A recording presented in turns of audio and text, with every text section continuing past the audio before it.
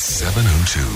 The UK Report with Adam Gilchrist. Hi, Adam. Sorry, a little bit late to get to you. The fake shake trial. Tell us about that. This was the undercover reporter, wasn't it?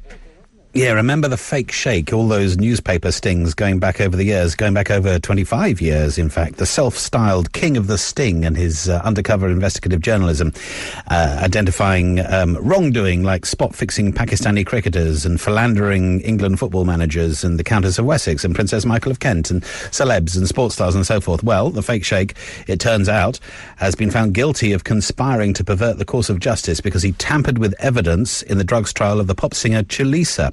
He went too far. The case collapsed. Basically, he didn't allow his driver to give evidence that would have basically helped Chulisa clear her name. Ultimately, she did when the case collapsed, but he got in the way of that. So we often think of undercover journalists and those great sting operators as being fearless, caped crusaders seeking justice and wherever they can find it and so forth. But in this case, he was a bit scummy, wasn't he? And he may well face jail as a result. He'll be sentenced next month. Isn't that interesting? And tell us about this running record. I'm tired just reading it. Here we go. A British charity runner has just completed his 401st marathon in 401 days. He had a break in the middle only because he had such a bad back injury that he had to stop for 10 days, but he made all that time up after that, so he added extra onto the marathon for a marathon a day for 13 months. Basically, it's a new world record, and it all began a couple of years ago when he sold his house and gave up his job and started running Forrest Gump style, it seems, without knowing when to stop.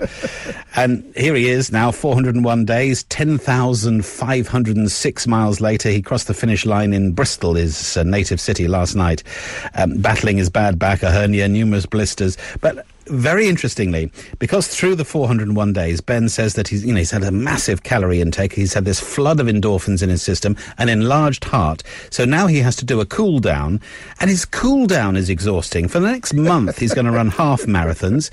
The month after that, 10Ks, and a month after that, 5Ks every day. And he calls that a cool down. Bonkers. And a fishy conversation. What's this all about?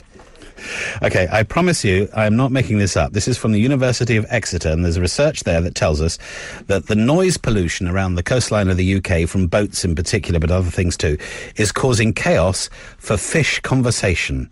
Basically, the noise pollution is interrupting the fish chat.